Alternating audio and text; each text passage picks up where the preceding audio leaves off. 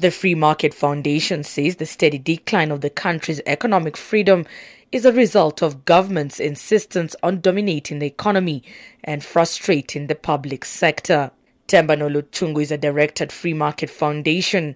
He says poor labor policies by government is also affecting the country's economic freedom index.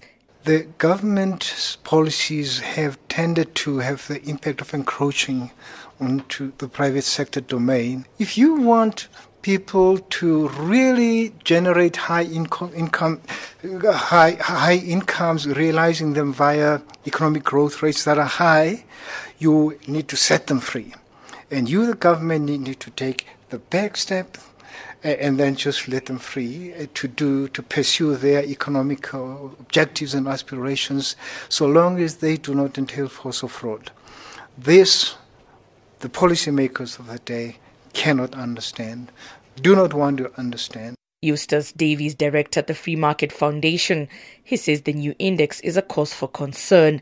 It's a cause for great concern because the government, I seem to indicate that they don't care about foreign direct investment. They don't treat foreigners very well. But it's absolutely essential that an economy like ours must have foreign investment. The Economic Freedom Index measures a country's voluntary exchange coordination by markets, freedom to enter and compete in markets, and the protection of persons and their property by others.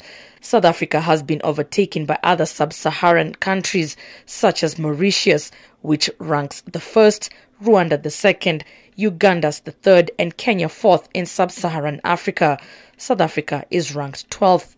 So we're very vulnerable, and so we've been losing foreign direct investment over the years. The interesting thing about that is, to whom are we primarily losing? And we are losing to neighboring countries in sub-Saharan Africa.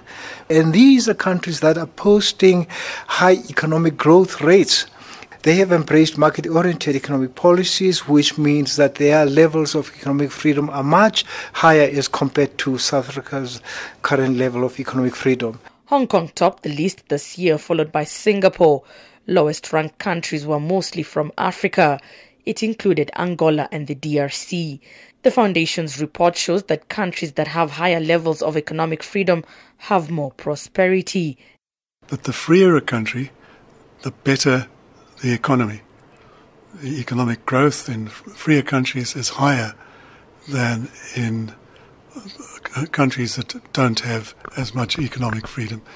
If you look at the economic freedom figures, you see that Mauritius is now 6th in the world. Business and government were talking together and saying, how can we improve the economy? Nolotshungu believes that South Africa will continue to decline in the index in the coming years unless things change. If anything is going to change, things are going to get worse because of the fact that policymakers in government, the nation, the entire nation in the country, that doesn't seem to be important at all to them.